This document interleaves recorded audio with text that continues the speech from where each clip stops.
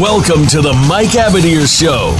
You'll want to sit tight this hour as hosts Mike Abadir and co-host Gino Bacola talk to the experts, celebrities, and figures from the worlds of sports and business of sports. We cover the NFL, baseball, basketball, soccer, and horse racing, so we have all of the bases covered. Now, we just need your participation. Here is your host, Mike Abadir. Thursday, April 11th, never a dull moment in the world of sports. Seems like the NBA season was just about to end and transition into the playoffs, and then we have Magic Johnson stepping down as the president of basketball operations. Mike, it's funny, the NBA is like the best soap opera of all of the sports, but they don't get the ratings, which is great. Like, people love following the day-to-day of the NBA more than they even want to watch the games. I always joke about that, right? Which is people are more interested in what free agents are going to go where next summer than they are in the actual games themselves. It's kind of hilarious. I think a lot of that just has to do with the fact that there are, still a decent number of boring teams out there, and people kind of follow the megastars of the league. So, it's kind of a fair weather league more than anything else. I'm a little worried in just the two sports in general that are starting to scare me a little bit right now are basketball and baseball. And just the way, like, in baseball, what we're seeing, man, there were a couple of contracts extensions. The one today that everyone's talking about with Albies, like, I would fire that agent right now, Mike. If that was you, you would be out the door with that contract. I mean, well, the crazy thing is that Ozzy's probably happy. Or else he wouldn't have done it. No, you're right. He wouldn't have signed off on that. There's no way he felt pressured into that deal, right? No. So that's the deal that he wanted. Absolutely. For whatever reason, he was directed to take that deal. But I saw a great comparison earlier on that had said comparing him the first 10 years of his career to the first 10 years of Dan Uggla's career. And Dan Uggla was a Rule 5 pick who reached MLB as a 26-year-old in 2006. He reached free agency at age 32. He made $75 million in 10 years. Ozzy Albies reached the majors at age 20. He was an all-star at 21, and he's going to make $46 million over his first 10 years. And we're talking 10, 15 years ago where the money is supposed to be going up, inflation and contracts and everything goes up. So the Braves with Acuna and with Albies, they have locked down two studs for, I think, 19 years in the two contracts. Which, great move. Great job by the Braves, man. I mean, we're knocking the opposite sides, but you have to, if that's what it took to get him, that was a great job by the Atlanta Braves. And look, a big part of it is just a bird in the hand kind of thing, right? Yeah. It's kind of like you can start earning your $45 million now, or you could see what happens in a couple of years. There's still that element of uncertainty in terms of, what if he stops producing? What if he gets hurt? What if he has a career-ending injury? What if it's just a nagging injury that, look at Chris Davis, great example. Somebody who, if he wouldn't have signed his deal and waited 2 more years, just as an example, because he was still younger when he first signed it, right? Then he would be probably out of the league, right? So, I mean, I could see both sides. You know what I mean? I don't think they would have done it if, let's just say, his big payday was less than 12 months away. But once you get into years, it's kind of a tough call. But back to your original point, I kind of do want to give an opinion about that. I actually agree with you in terms of the NBA. There's some worrisome signs there, right? And soon enough, we're not going to have LeBron and Harden and Curry. But there's always another set of guys that kind of emerges. So we'll have to see what happens with that. But I actually feel pretty bullish on baseball. I'm think they're doing a really good job in terms of they've got a lot of more young talent than I can ever remember. I completely agree. I'm not worried about it in that sense. I'm worried about what's happening from the free agent standpoint, in that how many the baseball is going to strike soon because the players are not going to tolerate what's happening. I mean, Kimbrel and Keuchel are still out there. You're telling me nobody could use Kimbrel or Dallas Keuchel right now? How are those guys not signed? And I think there has to be a sense of, hey, ownership and management are going for kind of a reboot. Like, we need, things probably got out of whack for a little bit. And what we do is we're going to make it very rich for those who earn it, but we're no longer just going to give away stupid money. That might be, when we went through our baseball preview, we're going through and we're talking about who we like in each division and everything. Almost half the league isn't even trying to win right now. I mean, you go through, and like in the American League East, Baltimore and Toronto, they're not trying to win. In the American League Central, like Detroit, Chicago, and Kansas City, they don't really care if they win or not. In the West, we'll talk when we talk to Saad, Yusuf, for the next few weeks. I don't think Texas really cares a whole lot if they win or not right now. We know the Marlins don't care. And in the West, the Giants and the Diamondbacks, they don't really care right now. You know, we're talking about double-digit teams, at least a third of the league, that isn't interested in winning. And that's why there's so many of those free agents out there, because they're sitting there thinking, you know what? We don't need to make our team average. Let's just be bad. We'll let our young guys get some reps. And in a year or two, they'll be ready to go. We'll have a few more extra picks. We'll have traded some of our assets away. We'll just, we'll play that game and that tanking game, because it worked with, the Astros. It worked with the Cubs. We're seeing it start to work with some of these teams like the Padres, who are playing well, and even Detroit and Chicago with like strong farm systems. They're not going to be too far away, some of these teams. And that's what's scary to me is I'm worried about that like middle tier. Like the top tier of guys are always going to be okay, but those and then the real value guys will always be okay, because you'll always have teams that are trying to fill their team, Moneyball style. But it's those middle groups of players that we saw are just still out there. It's been a couple years in a row where they've been doing basically their own spring trainings because nobody signed. Yeah, I mean, you kind of packed a lot there, so there's kind of a lot to respond to. In terms of the teams, you can't put them all in the same category, though, because, okay, this team it's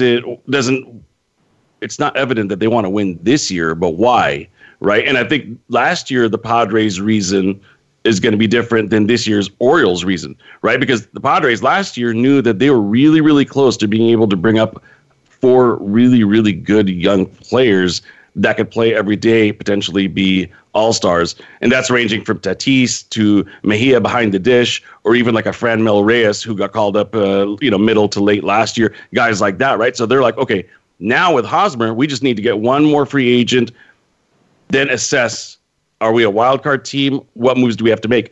Orioles, though, they're not in the same category at all, right? So you can't put all those teams in the exact same category in terms of strategy, plan, where they're at in the development, that type of thing. You could probably break it apart. And I think that's why it does still work, because there's going to be some teams that are still close enough to being able to nab that last wild card spot, that we're going to see teams that you didn't think would make a push come trade deadline. We wonder. Right?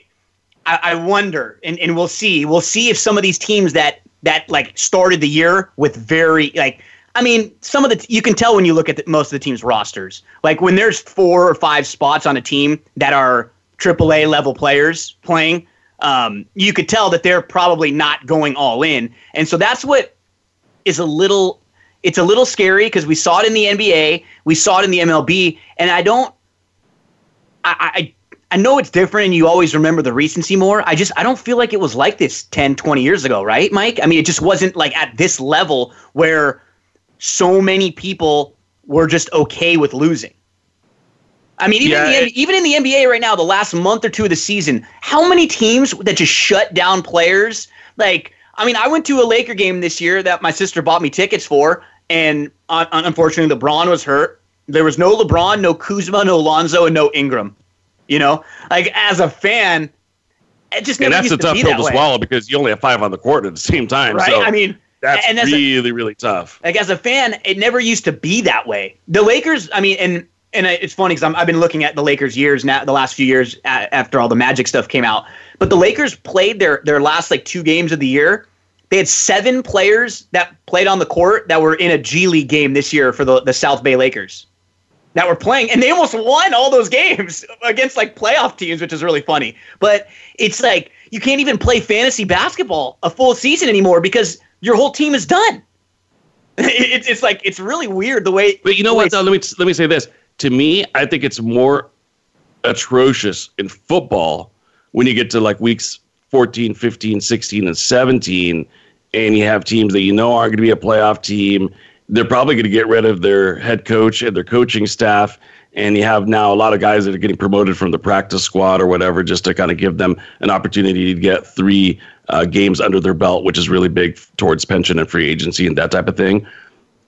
And no farm system. Versus in baseball, you could at least say, you know what, we're really looking forward to when September comes as a Padre fan, let's say last year, because I really want to see what this kid can bring to the table or that kid could bring to the table. And I think what the owners did this year, which was smart with guys like Tatis and Peter Alonso, is that they didn't stash them away in the minors for the first 3 weeks. They called them up right away. And so I think that's going to be some good faith. That's going to go a long way when it comes down to sitting down, labor negotiations. They could say, hey, look, we're playing fair here. But let's face it, if you or I are running a team, I would want Kimbrel, I would want Keuchel. Yeah, but I wouldn't want them for ridiculous dollar amounts. No, and I think that's kind of what they're saying is you can't hold us hostage either. The system is broken. And I think in both, because there's no way of going around it better than the teams that are worst get to pick first and get more assets the next year to try to get better. So and we've seen it in the NBA, and I never really experienced it a lot as a Laker fan because the Lakers were always good. Like I was never like looking in the lottery for watching lottery picks or tanking games and seeing where the Lakers are going to. Like I always, my whole life growing up, they were good. They were in their bad years. They were a 7th seed in the playoffs. You know, they made the playoffs and they would lose. And the Nick Van Exel, Eddie Jones, couple years then, but they were always good. And so now recently, I'm looking and it's like, you know, people are like, yeah, the Lakers have lost more games than any team in the last 6 years. Well, 4 of those years they were trying to. I mean, they were literally trying to. That was their goal, was to lose as many games as possible. They got number 2 picks. Like that's what you're supposed to do. If you're not supposed to just be, if you're 41-41, you're going to maybe make the playoffs, get swept, and then you're done, and you're the same team over and over again. You're never going to get better. So that's what's frustrating, in that they've been talking about how to fix the NBA lottery, and they tweaked it a little bit in that the top 3, there's like tiers now instead of just the worst team that gets the best odds. But it's still too much of so many of these teams trying to lose just because they know that's their only way of getting better. And it's just like there's no middle class of teams anymore. It feels like there's no like young team that's like, yeah, I'm going to make the playoffs this year. It'll be good for our team. We'll get beat up, but we'll learn. And it's just like that group is gone now, you know? Yeah, I hear what you're saying. You know, for me, like I said, I view baseball kind of in its own category because you kind of see the progression. You know, take the Phillies, for example. You know, they were at or near the bottom in 2016 and 2017. They were, you know, in the kind of like high 60s, low 70s win total wise. Last year, some of their pieces started coming together. For a while, they looked like a playoff team, but obviously faded, you know, down the stretch. But they saw enough young talent where they were like, you know what, let's make that move. Let's bring in that Bryce Harper, or maybe it could have been or would have been somebody else. And then before you know it, you know, within, you know, a short window of time, they go from a cellar dweller to a power. And any sport, you could obviously do that. But in baseball, I think you can take a better snapshot on what you have as an organization and be able to make those calls. But, the Royals are a great example, right?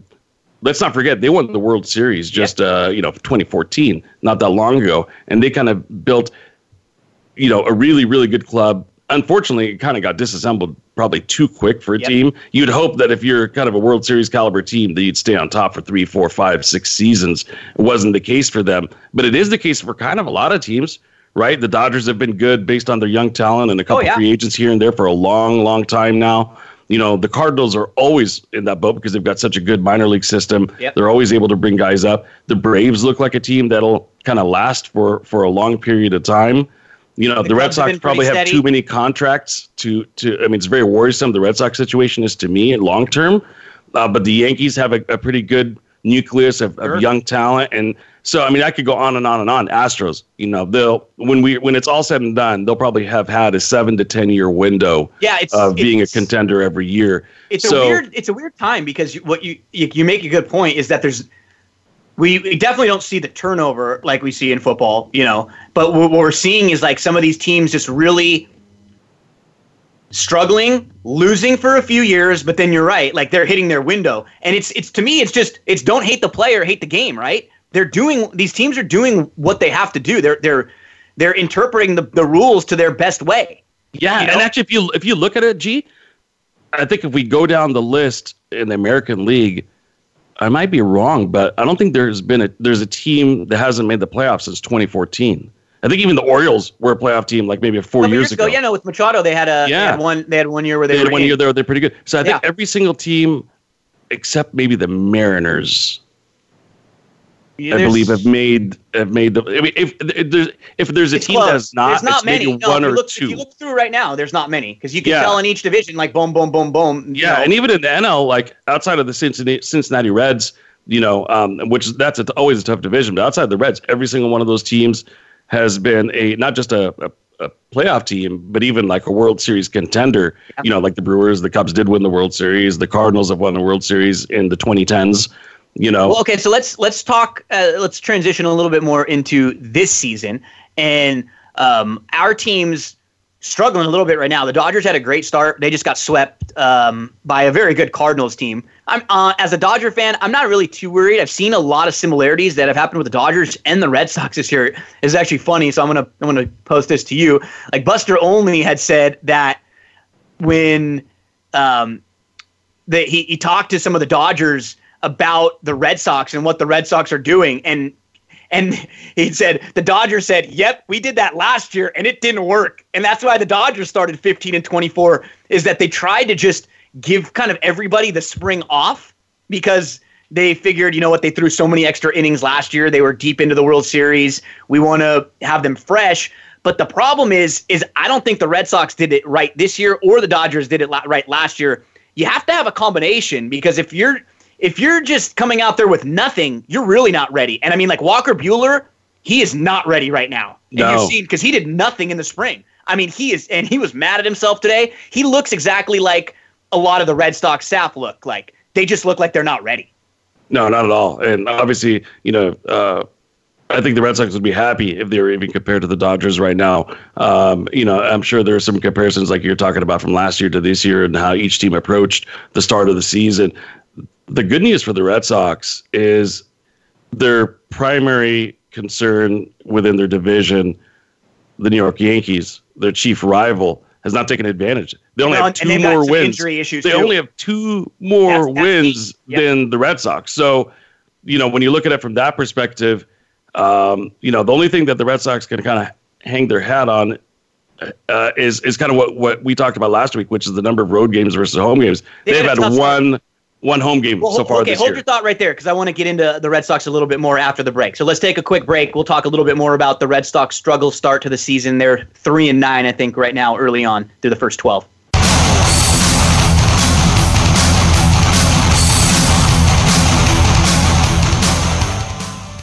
Follow us on Twitter at VoiceAmericaTRN. Get the lowdown on guests, new shows, and your favorites. That's VoiceAmericaTRN. Looking for the best show about horse racing and handicapping? Want to play the ponies? Join us every week for Winning Ponies with John Englehart, racing's regular guy, where you'll go inside and behind the scenes with the top jockeys, trainers, agents, and handicappers in the world of horse racing. This show is the perfect complement to the Winning Ponies handicapping website. Listen for top plays for the weekend and the spot play of the week and win prizes just for calling in. Winning Ponies with John Englehart is live Thursdays at 8 p.m. Eastern, 5 p.m. Pacific on the Voice America Sports Network. Have we got a high-energy, all-access sports show for you? It's Outside the Huddle, starring Lemont Williams. Each week, join Lemont as he takes callers, discusses the week's top stories in the world of sports, and sits down with active and former players to discuss their transition from sports to business. Outside the Huddle is a great resource for players making career transitions both on and off the field. Tune in Wednesdays at 8 p.m. Eastern, 7 Central, and 5 Pacific for Outside the Huddle on the Voice America Sports Channel.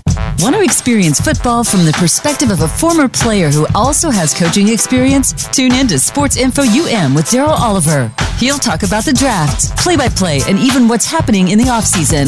Daryl has the connections and the knowledge to bring you the inside stories of the game's past, present, and future. He'll cover the camps, on and off the field, and everything else, football and beyond. Sports Info UM is heard Mondays at 7 p.m. Eastern, 4 p.m. Pacific on the Voice America Variety Channel.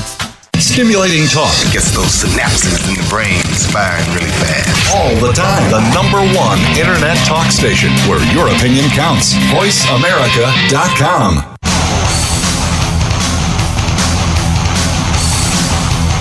This is the Mike Abadir Show. If you want to call in today, we can be reached at 1-866-472-5788. That's 1-866-472-5788. Or send an email to mike@themikeabadirshow.com. Now, back to this week's program.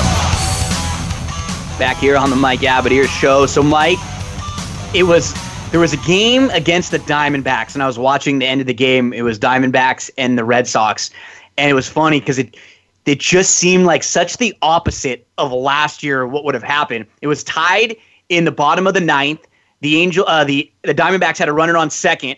They hit a single, and so you think the game's over. But Mookie Betts throws the guy out at home. And so I'm going, oh, okay, maybe this is where things are going to start to turn for the Red Sox. That was probably a loss right there. Mookie comes up gunning, throws the guy out. The next guy up just gets a base knock and ends the game. It's just funny because that last year wouldn't have happened. No. Or at the end of the year when things are going well. Who knows? It's still so early on in the year. Yeah. You know what's kind of funny, though, because that was a tie ball game when that happened, and then the Diamondbacks went on to win the game. The good news for the Red Sox, because that was a tie, so it doesn't qualify into what I'm about to say, they haven't blown a save yet this year without Kimbrel. So they haven't had a lot of save opportunities, though. But, what I was about to say before we went to break is that, the one thing that they can talk about internally to get themselves kind of motivated a little bit is, hey, we started off the year on a big-time West Coast road trip, 11 road games on the West Coast. And let's face it, that's a pretty daunting task because dude. you're going from Florida, Grapefruit League, and then shooting all the way up to Seattle. So, I mean, they didn't do any favors for the world champs. No, that was brutal. And by the way, you would think that the Red Sox would get now 11 in a row to even things up at home, but they don't.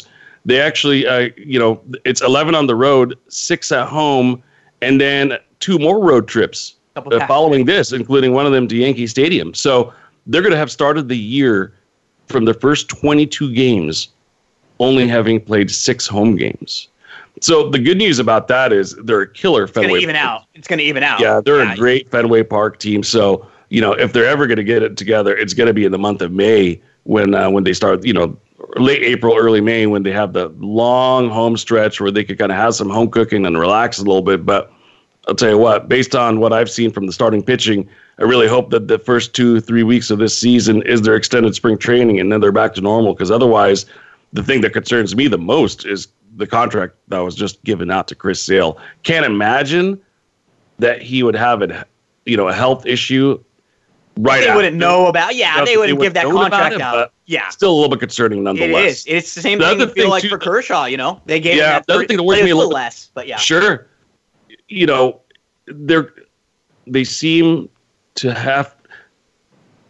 I guess what I'm trying to say is they're trying to force the issue with playing Dustin Pedroia. He's a hometown hero, or a Red Sox hero. He's been a great player for the team. He's a couple World Series rings under his belt. Actually, I believe 3 now. I don't know, man. I think we've definitely seen the best of him. And I think that sometimes when you try to force the issue and you already have a World Series championship roster, it kind of like people on the bench have a little bit of resentment. They're scratching their head going, why are we not playing as much as we were last year when we won? Exactly. So it's kind of like a lot of that. Yeah, and I love the loyalty and I appreciate it, but he just doesn't have it, man. I've seen him on big-time key at-bats. I'm like, okay, this is the time that Petey's going to make it happen. Nope. Right? And the field, he ain't what he used to be either. So, I don't know. Red Sox have a lot of issues. I think they'll get it together, but I guess you remember I remember you used to point out how confident I was last year. You don't sound, your voice is, I'll tell you this, the tone is different. I don't have it. It's a lot different. Last year, they didn't have like many slumps, but it didn't different. matter.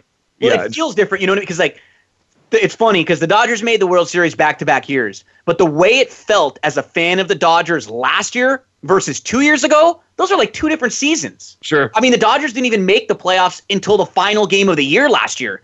And then they had to have a play-in game to win the division and not be the wild card team. And then they got to the World Series. So it's like there was every season is so different. That's what's funny is that I would have guaranteed last year the Dodgers wouldn't have made the World Series. Like, in the middle of the season, it's just like this team they're not timely. They're losing like a team, you know? You look at everyone's stats, and the stats all are good, that you scratch your head and you go, why does this team keep losing? Because it's just nobody steps up at the right time. But then 2 years ago was when the Dodgers were kind of on the same pace that the Red Sox were to maybe break the all-time wins record, you know, and then they slowed down a little bit towards the end of the year. But that year, I would have guaranteed you this was the year. This felt more like our year than any year, and unfortunately they lost in Game 7 to a really good Astros team. But like right now, I feel like I'm actually pretty proud with the Dodgers and pretty impressed with what I've seen so far, because they haven't got a start out of Kershaw. They've gotten some pretty bad outings out of Buehler. Ryu just had to leave a game hurt the other day. Joe Kelly has told them, I've lost 3 games for you. He's blown the lead 3 times in games where he's come in, and they had a tough start to the season. And what I like is when one of the issues that we talked about last week when we did the preview with the Dodgers is, okay, if some of their starting pitching isn't good at the beginning, or if they're not ready at the beginning, will they be deep enough? What I like now is when Kershaw comes back, if Buehler's obviously in the rotation now what that does is that bumps a Urias to the bullpen, or a Maeda, or both to the bullpen. Now your bullpen's much stronger. So it in turn really helps the Dodgers strengthening their bullpen by kicking maybe 1 or 2 of their lesser tier starters into the pen. So I'm pretty sure. I'm pretty Rich Hill's probably right around the corner as well. He started his bullpen and the Ryu already, injury. So. It doesn't seem like it's nearly as bad as they initially thought, because this is an injury that he missed over 90 games with previously, a groin injury. And we saw a lot of groins out here in LA. LeBron, Ryu, and Trout in the last week or so. Yeah.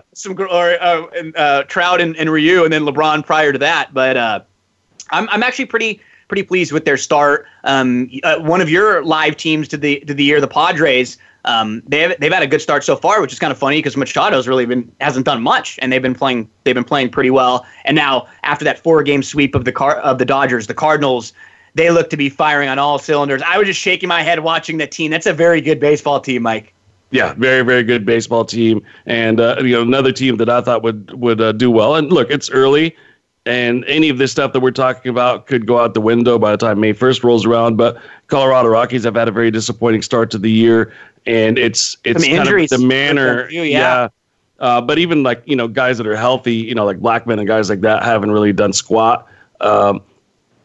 The AL West, though, the Angels, they don't have a team under 500. No, the Angels are playing some good ball. The Mariners, Astros, and Angels are all on 6-game winning streaks. And the A's have won 3 in a row. The A's have won 3 in a row. They're over 500.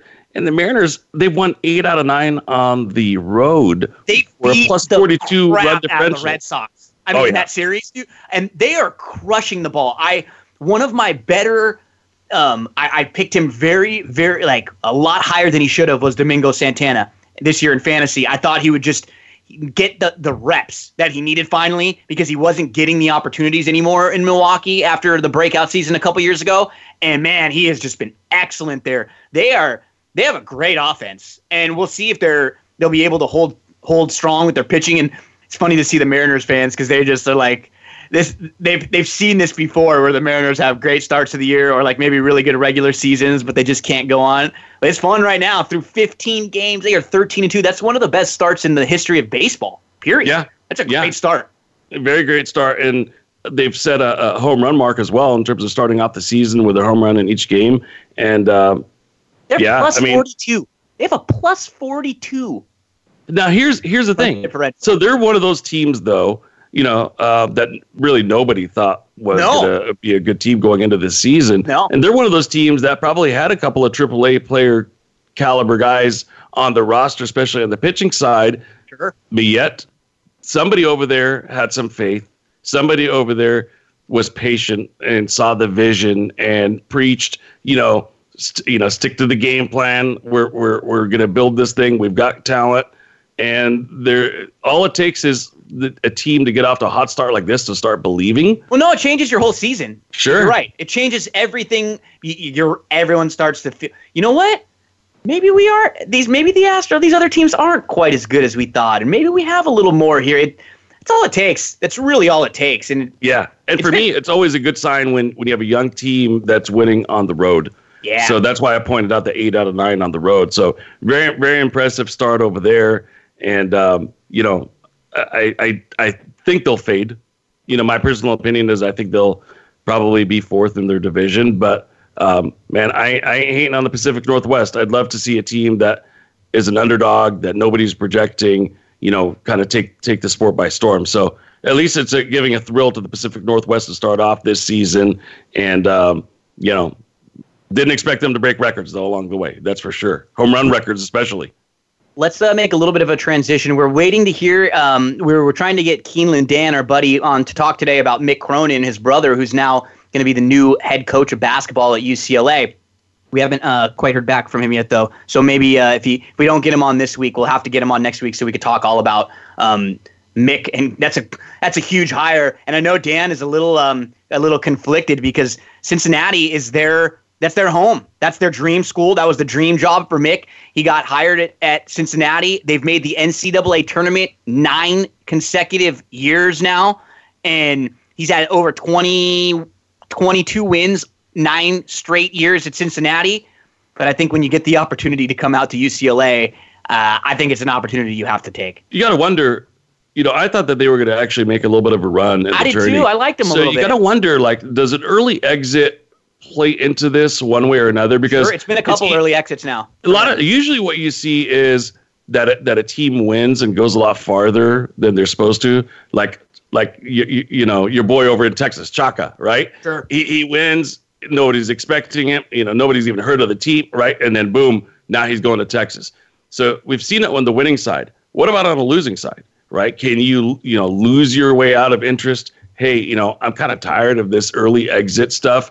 I think to challenge myself, my career, going to a historic institution basketball-wise like UCLA, it's a down conference. It's a time to seize it. This ain't like Arizona's dominating window anymore. So, this is a time that if you bring a certain philosophy in and it works, you could dominate that conference because there's really, there was a time where neither of us thought that there was going to be a team from the Pac-12. Except for the conference champ. That was it. Just the conference champion, right? Yeah. That's it.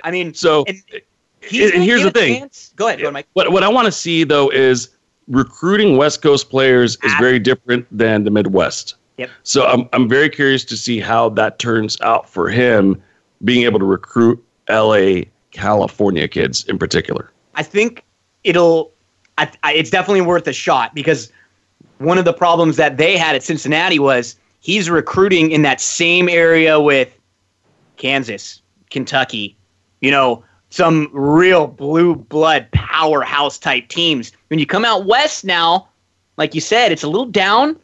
These kids on the West Coast, where are you going?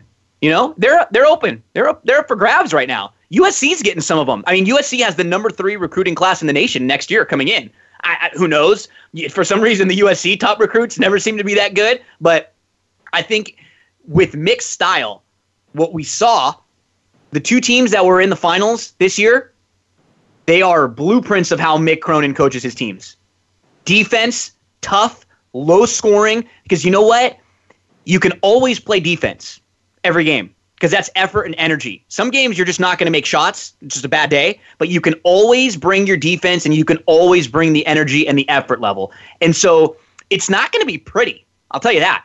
It's going to be Ben Howland basketball. It's going to be ugly. But if he's able to get some of the slightly better athletes recruited with that coaching style where he's always going to be a very good defensive team, this is going to be a team that's going to be really tough to beat. They should have kept Ben Howland in the first place, but that's a whole different story. Oh, sure. I talked to a few friends that are diehard UCLA fans, and it's a mixed. Sure, it's mixed bag of feelings. Completely mixed. Because you have some guys that are just kind of like, hey, he was their 10th choice, man. Well, it's like the Lakers right now. You're living in your UCLA. You're the Lakers. You're USC football. You're living on the past. You're living off of what you did well 5, 8, 10, 15, 20 years ago. And so as a Laker fan, I don't like looking in the mirror sometimes and having to deal with it, but it's true. It's that it's not quite as sexy for everyone as it used to be, but Mick is a very good coach. And I think some of the people who didn't see him enough they'll like him because you watch him, and as a fan, I want to make sure my players, my coaches, everyone is working their butts off. And if they are working as hard as they can and they're putting that effort out, that's what I want to see. And man, if you just had a camera on Mick when he's coaching, he's fun to watch. He is fiery. He's excited. He's yelling and screaming, but he cares and he wants to win. And if he can get some players in out here, I think UCLA is going to be very tough, and they're going to be right back up to that. I personally think that they're going to win. I think it's going to work. I think it's going to be a success. I'm not just saying that out of our friendship to Dan, but I genuinely think that it's a great time. That style of coaching is going to work. Yeah. By the way, just a little bit off topic, you'd brought up the Lakers and kind of your mindset about them, living in the past and that type of thing. I've actually noticed something that's kind of interesting, which is the 49ers, the Lakers, the Yankees, all three had legendary owners, the DeBartolos, Steinbrenner, Dr. Buss. And then once their kids took over, it had a very different feel to the organization, and how they ran things, obviously, or run things is very different than how their father ran things. And I saw it with the 49ers especially. It was just never the same. They still haven't recovered from the Eddie DeBartolo days.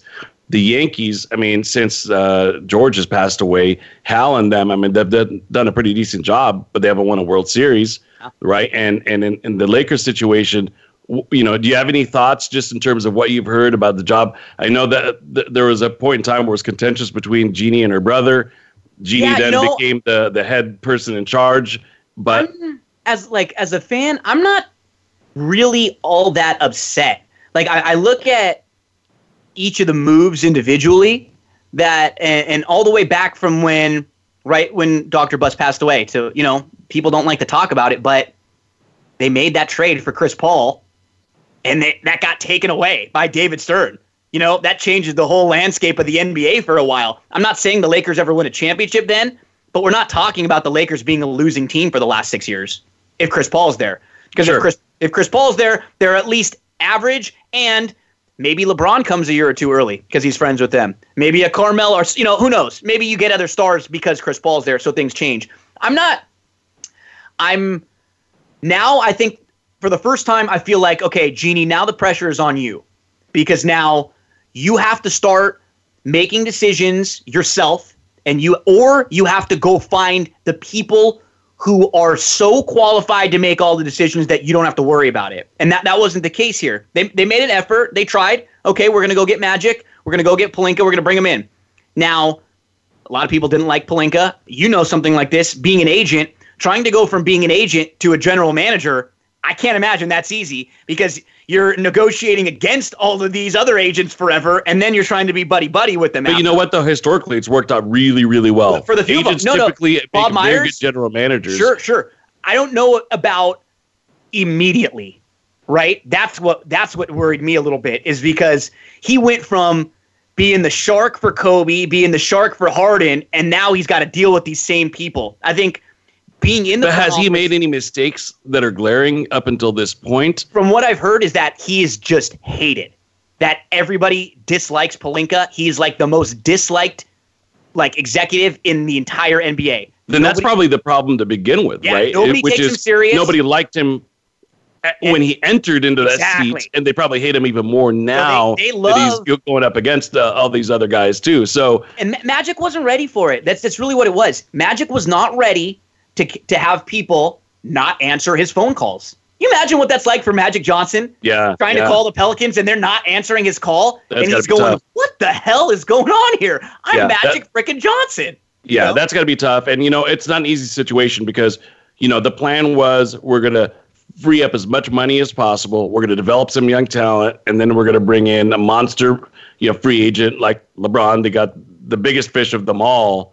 And it's going to work. But what happens when it doesn't work? What happens when maybe you're underimpressed with some of the development of the young guys? Or what if there's injuries? If LeBron doesn't get hurt, who knows if we're even talking about any of this? But I will say, I do think I love Magic Johnson. He's going to go down, him and Kobe, as the two greatest Lakers ever. Humanitarian, great for the community. Magic was not good at this job. Plain and simple. No. He wasn't. In fact, I would say typically, you'd mentioned, agents going into the GM booth. I would say players, Magic, typically speaking, Bird, going into the Jordan, ownership or front office. It just doesn't turn out that well. And you know what? The better the player, the worse. I know Bird had a pretty good run as a head coach for a little while, but usually the better the player, the worse the head coach. They think they know everything, and it just doesn't work out. They can't deal with players that aren't as talented as they were. I think is what happens is they expect, go do this. And everybody just can't do that. The best coaches are the ones that were the really hardworking, gritty guys because they are the ones that know what it takes, all that work. Exactly. And like Magic's like, I could just get on the court and I was as good. And everybody else can't. So and you got to think that Michael Jordan's really, really lucky that he's been tucked away in Charlotte all these years because nobody gives a hoot. New York. But he should be getting if he was in Chicago? And he was like with the Bulls, the team that was his legacy team. I mean, they would destroy him. It would destroy him. Let's take a quick break. We'll pick a little bit up on this, and then we got to get to our Game of Thrones predictions, Mikey, because it's on this week, the season premiere, the final season of Game of Thrones on Sunday.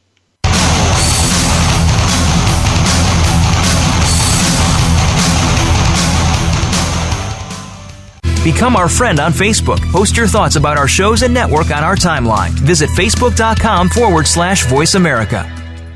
Racers and Rental Cars is the program for wannabe pro racers and those interested in the racing profession and automotive industry. Join hosts Cameron Foray and Don O'Neill as they take you behind the scenes with previews and review for race day. It's about the business as well as the fun. We've got the scoop, the guests, the discussion, and the WTF moments. All you need to do is bring your ears. Racers and Rental Cars heard every Saturday at 10 a.m. Pacific Time, 1 p.m. Eastern, right here on the Voice America Variety Channel. Sports continues to grow and evolve to ever-increasing prominence in today's society. On All Around Sports, host John Inglesby will connect with the leading newsmakers from the sports world, including players, owners, and fellow sports journalists, discussing the top news and events that are relevant to sports today. John will also report from and offer his experience of the world's top sports events. Tune into All Around Sports with John Inglesby, Mondays at noon Eastern Time, 9 a.m. Pacific, on the Voice America Variety Channel.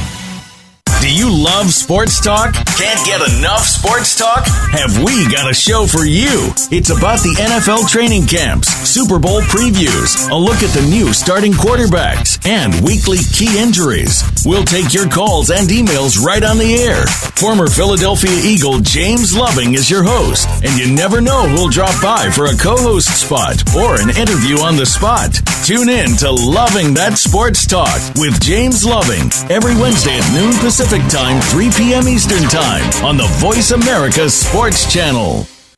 Streaming live, the leader in Internet talk radio, voiceamerica.com.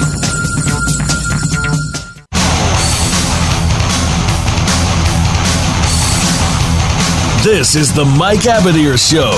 If you want to call in today, we can be reached at 1-866-472-5788. That's 1-866-472-5788. Or send an email to mike@themikeabediershow.com.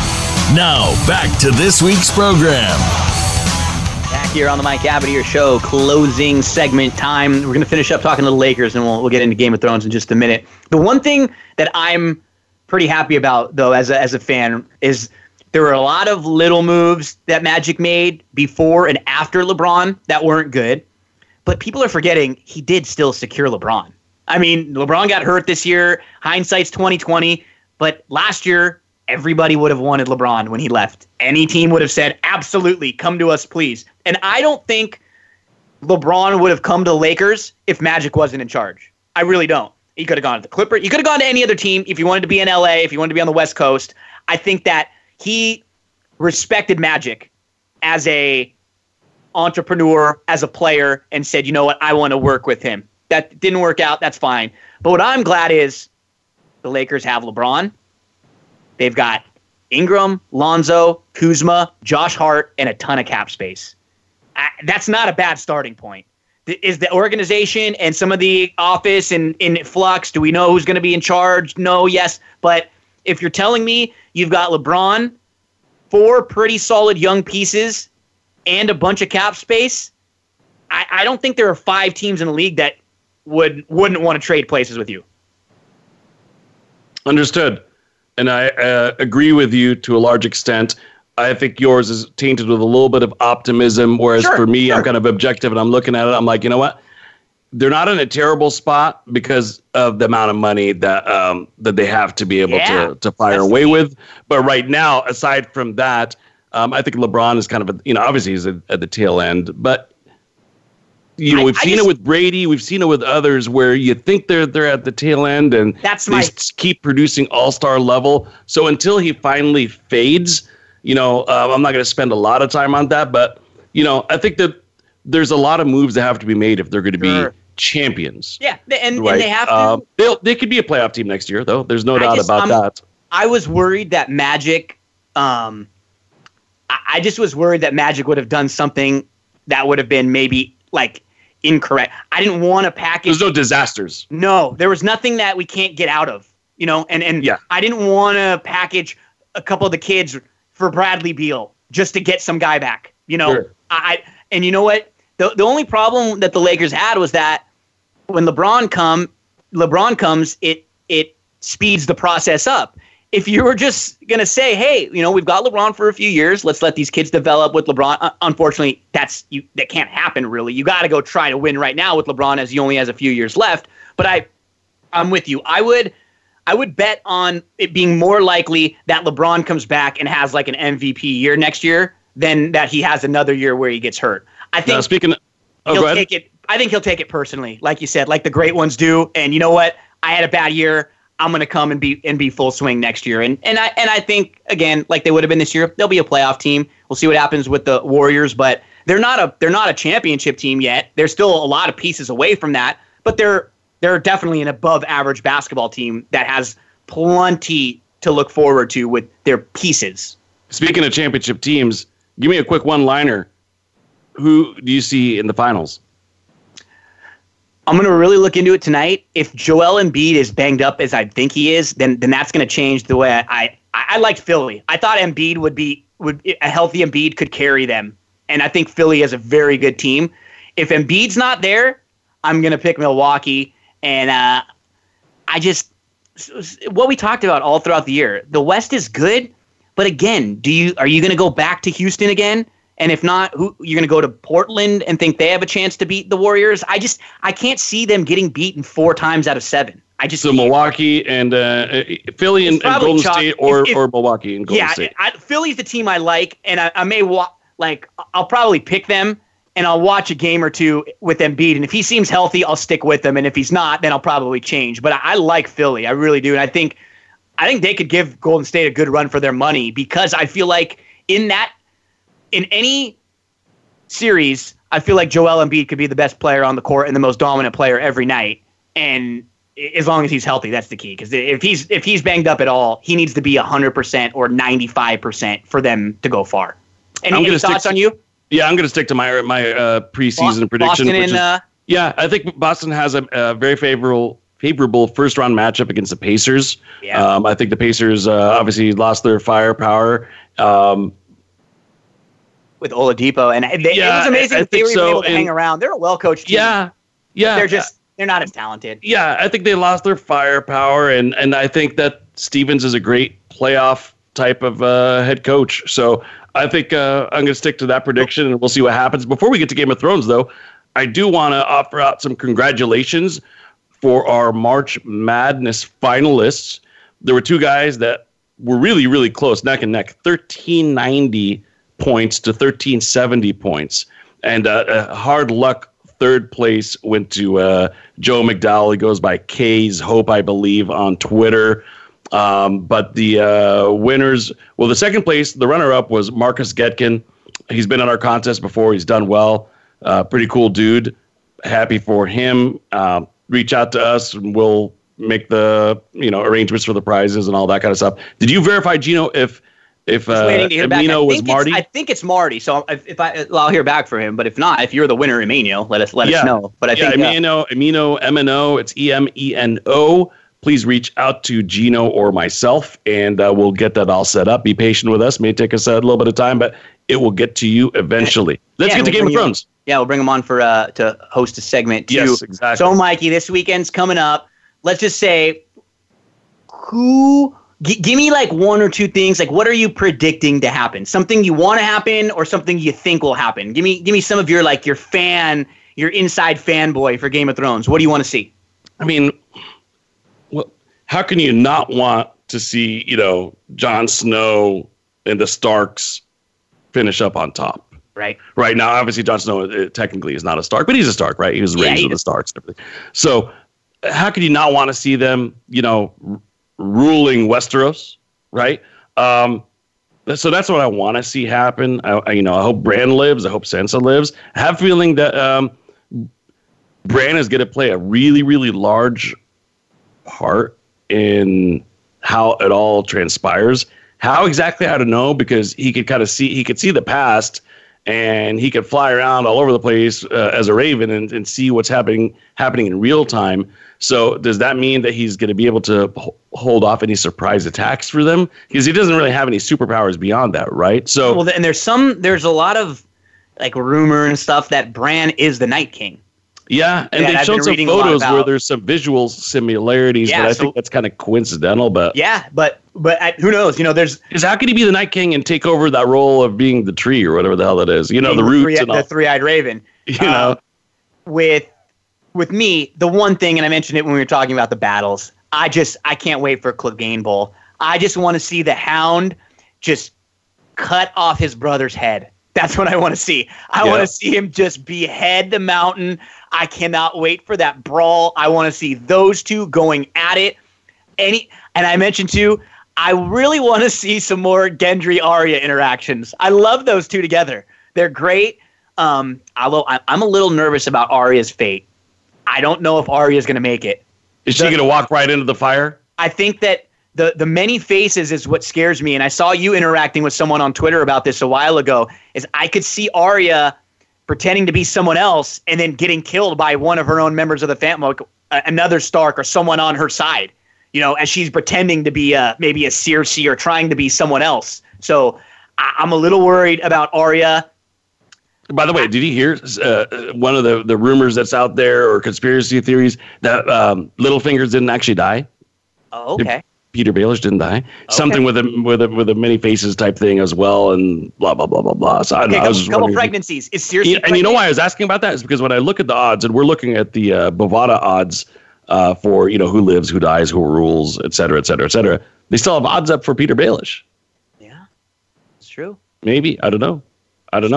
But in terms of Arya, though, yeah, I think she's kind of a little young, feisty, inexperienced, and yeah, she could kind of run herself off the bases, if you will. So we'll see about that. Couple yes/nos. Pregnancies. Cersei, Dany, are they pregnant? Boy, that's a tough one. I mean, would Cersei lie about it to keep Jaime close? Yes, she would. Have they got it on that much? I guess one time is just enough, right? Yeah. So I don't know. I think so far, I do think that Daenerys is. Yeah, me too. I think that Daenerys is. Okay, and so who right now? We only have about a minute left. Who do you think is going to be standing at the top at the end of the season? Who will be ruling Westeros at the end of season 8? I think that Samwell Tarly is going to be counseling Sansa Stark. Okay, I like that one. I've been seeing a lot of Sansa coming. I'm going. My dark horse is Tyrion.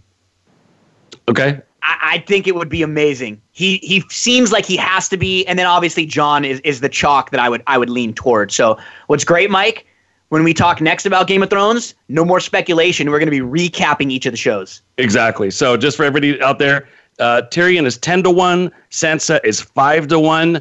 Enjoy Game of Thrones this weekend. We'll recap it next week. Thanks for listening. Have a tremendous sports weekend and a Game of Thrones Sunday. Thanks for joining us this week for the Mike Abadir Show. Please tune in again next Thursday at 7 p.m. Eastern Time and 4 p.m. Pacific Time for another show with Mike and his co-host, Gino Bacola, on the Voice America Variety Channel. Have a great week.